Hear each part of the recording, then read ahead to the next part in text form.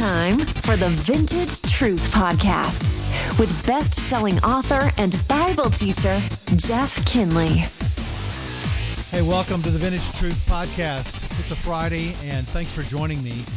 Very excited to share with you the second part of this series that I'm doing on the authority of Scripture. Now, why do we even think that the Bible has something to say? And, hey, because it comes from God, right? And if it comes from a God who already has authority, we talked about last time how God has inherent authority by virtue of the fact that He's God and that we know what He's like because of Scripture.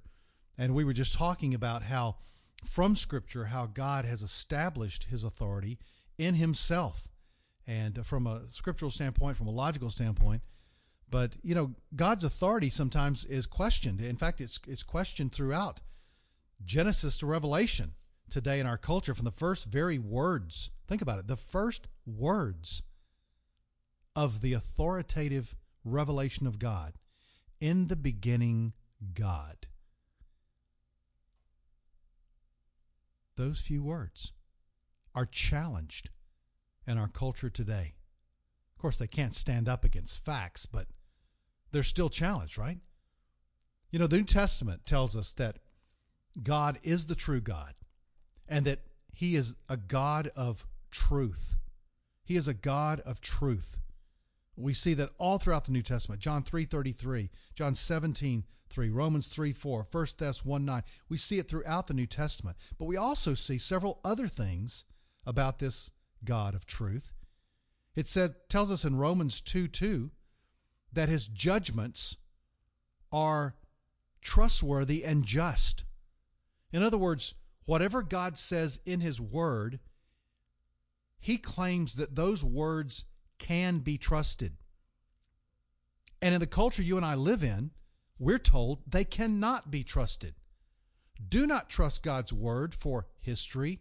Do not trust God's Word for science. Don't trust God's Word for philosophy. Don't trust God's Word for facts. Don't trust God's Word for the origins of the universe. Don't trust God's Word for whether man is man and female is female. Don't trust God's words concerning marriage. Don't trust God's words concerning sexuality. Don't trust God's words concerning relationships or parenting or how you think about yourself.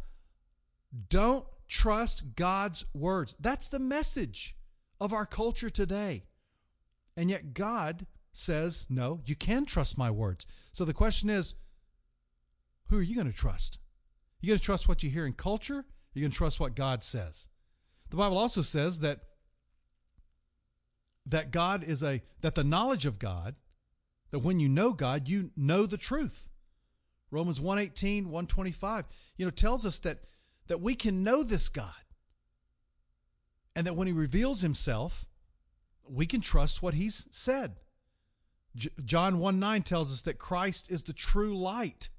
He's the true bread. He's the true vine.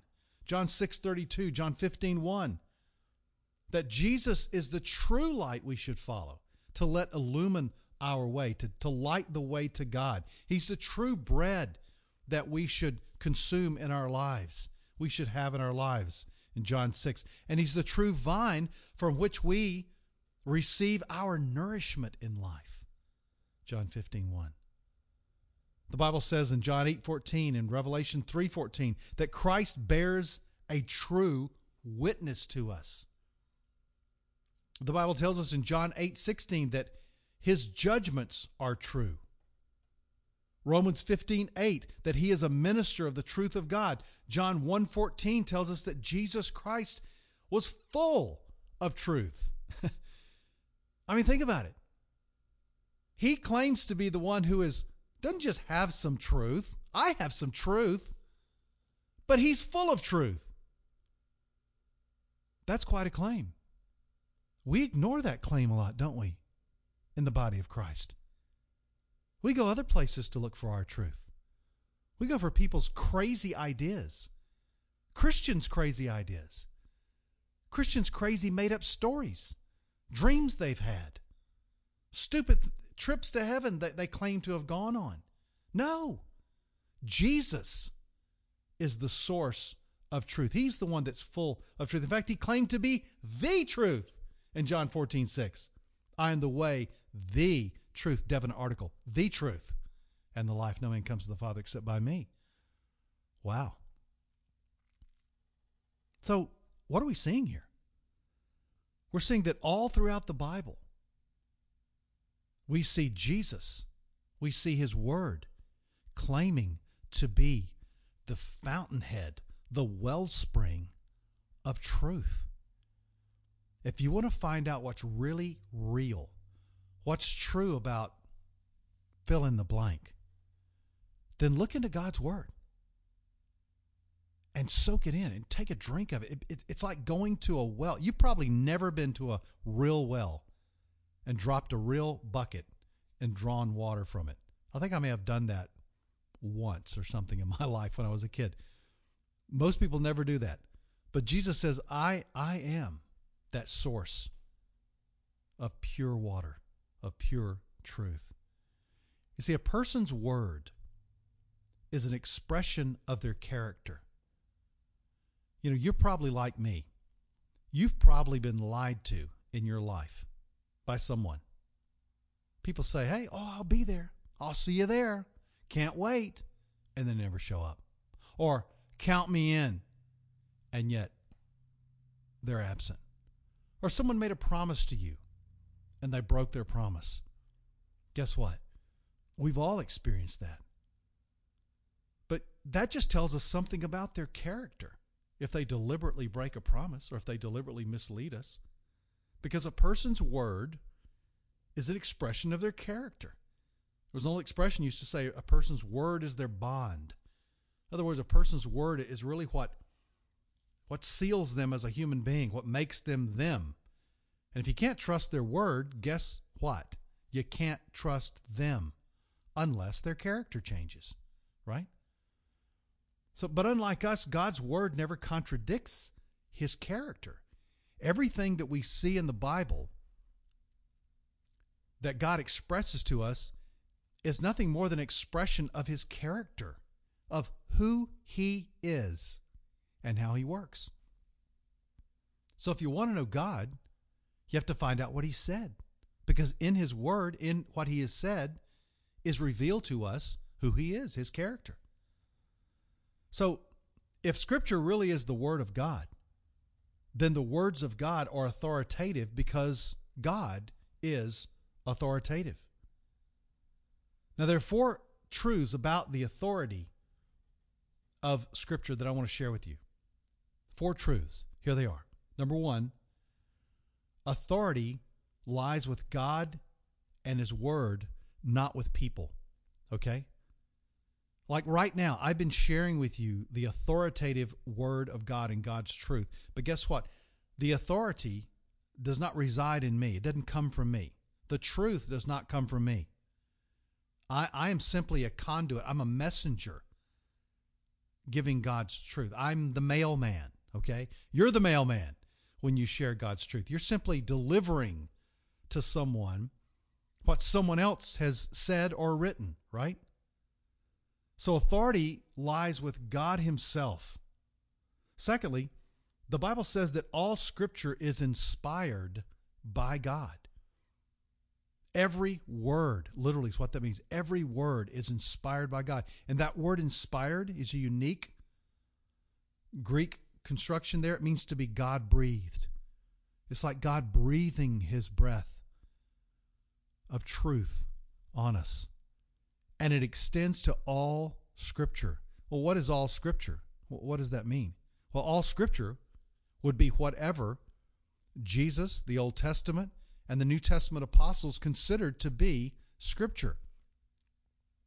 What was recognized as Scripture by the end of the first century? What was it? Well, it was Genesis to Revelation. That's what it was. And all of that Scripture is God-breathed. That's why we don't recognize certain apocryphal books or pseudepigraphal books that are the Epistle of Barnabas or the Gospel according to Thomas or, Tobit or some of the Old Testament apocrypha that, for example, is in the Catholic Bible. We don't recognize those. Why? Well, they weren't written by prophets or apostles. They weren't recognized by Jesus, by Paul, or by the early church as being authoritative. Plus, they contain a lot of historical and geographical and factual lies and anachronisms. That there are mistakes in those. So obviously, they're not God-breathed. But the 66 books of our Bible are. Thirdly, God's word is truth according to Jesus Christ. Jesus recognized all of the Old Testament as being truth. In fact, that's what he said in his prayer to the Father. In John 17, he says, your word is truth. And that's what I've given my disciples. And that's what I want them to give their disciples, and for them to give their disciples. That's the job of the church. In fact, the church in 1 Timothy 3:15 is called, the church now, you ready for this? The church is called the pillar and ground, the pillar and support of the truth. In other words, we are the repositors of truth in the world today in terms of humanly guarding the truth and humanly spreading the truth. The church, what's the church? The church is believers. The church is the bride of Christ. It is our responsibility to tell the world about God. Guess what? It's not the government's responsibility. It's not the government's responsibility to lead kids in prayer in schools. It's not the government's responsibility to tell children in public schools about God. I don't want the government to do that for me.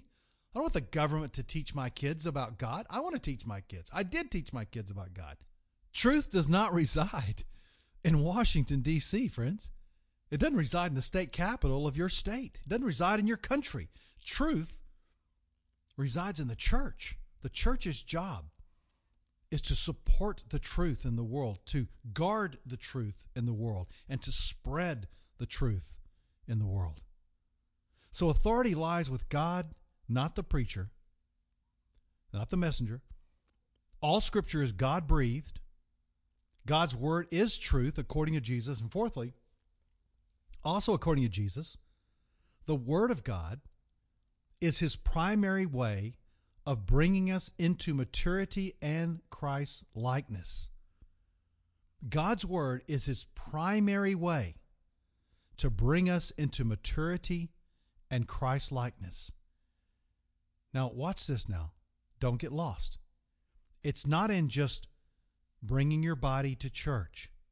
It's not in just owning a Bible.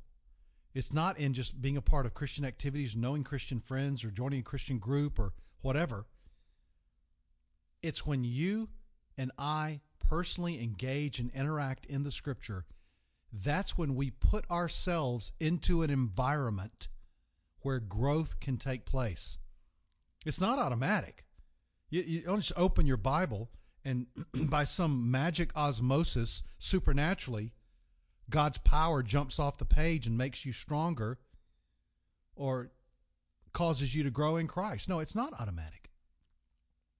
But as our hearts and souls and minds allow the Scripture to marinate inside us, we begin to mature. We begin to change. We begin to become more like Jesus Christ. And that's what God has designed for us from the moment of salvation. And so when we receive God's word as being authoritative, then that naturally leads to obedience in our lives. I mean, God wants us to obey Him out of relationship and out of a deep respect and out of a sense of worship of Him. God doesn't want us to obey Him because, we're some sort of slaves in terms of not having a relationship with Him. We are slaves to Christ, but not without a relationship to Him. So when we look at the Bible, we see that the Bible contains the mind of God, the true state of man, the way of salvation, and the happiness and joy for believers. It contains everything we need to know in our lives. In fact, there's a really cool verse over in 2 Peter chapter 1. This is so cool. Listen to what Peter says. He says, this is verse 3 in chapter 1. He says, seeing that His divine power has granted to us everything pertaining to life and godliness. How? Watch this. Through the true knowledge of him who called us by his own glory and excellence. So here's the question. How are we supposed to enjoy everything pertaining to life and godliness? How do we get that?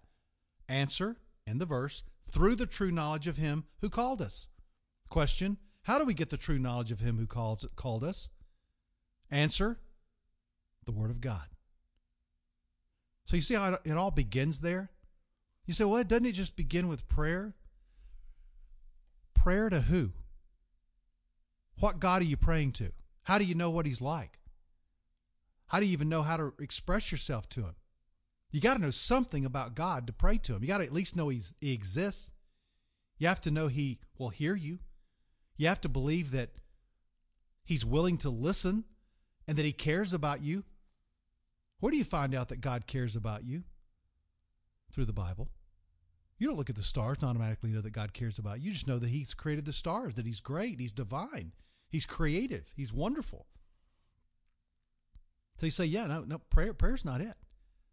Prayer then becomes an outgrowth of the knowledge that you receive from him. The more knowledge that you receive from him through his word, the more you're motivated to talk to him about the wonderful things that you have learned about who he is. Isn't that cool? You know, when we think about the authority of Scripture, that authority ends up being what starts to transform us from the inside out.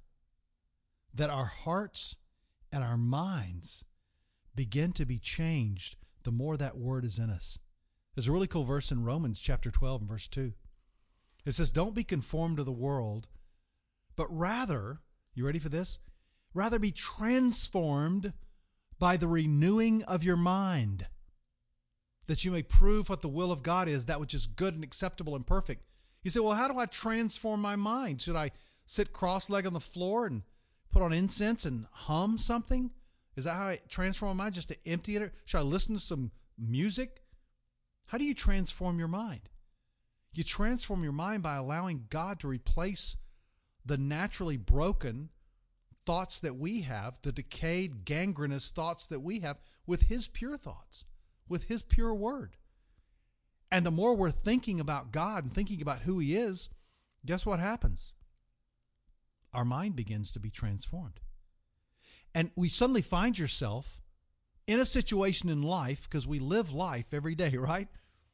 We face a situation, whether it's frustrating or whether it's joyful or whether we encounter someone, a person or a relative or a spouse or a child or a parent or whatever. We encounter someone and we wonder unconsciously, what should I feel about this situation? What should I think about this situation? And what should I do about this situation? Do you know that the more that you are thinking God's thoughts, that Scripture becomes a more part of just your natural life rhythm, that your mind begins to be transformed and you find yourself thinking things like God thinks. You find yourself thinking Scripture and getting your guidance from Scripture. And then based on what you've just thought, guess what happens? You begin to make choices based on that. You're able to handle this situation based on Scripture. You're able to face this. You're able to move forward. You're able to survive and to thrive. Why? Because what you were thinking in your mind enabled you to choose something in your life. And you see yourself over time making a series of really good choices that lead you to good places in your life, as opposed to all the little bad choices that add up and lead to our destruction. So immersing ourselves in Scripture, you know what it does? It transforms our mind, which enables us to make right choices. Then the third thing that it does for us, and this is usually where we begin, is that we start to feel different. You see, we don't live or begin by our feelings, but when we start thinking certain things and making certain choices, our volitional choices, then our emotions eventually come on board. And we find ourselves like a boat out at sea. We find ourselves beginning to be stabilized in our life. And even if it's rocky ways, guess what? We're okay. We're not rocked back and forth because our emotions are starting to be stable. Not just stable, but strong. And we can handle stuff that we never thought we could handle. Hey, that's what happens when we allow the authority of God's word get into our minds and our hearts and our emotions. But don't divorce the book from the person. When you know the Bible, that means you can know the person. Do you really want to know him? See you next time. Thanks for listening to the Vintage Truth Podcast. Please subscribe and share with a friend. For more about Jeff's ministry, go to jeffkinley.com.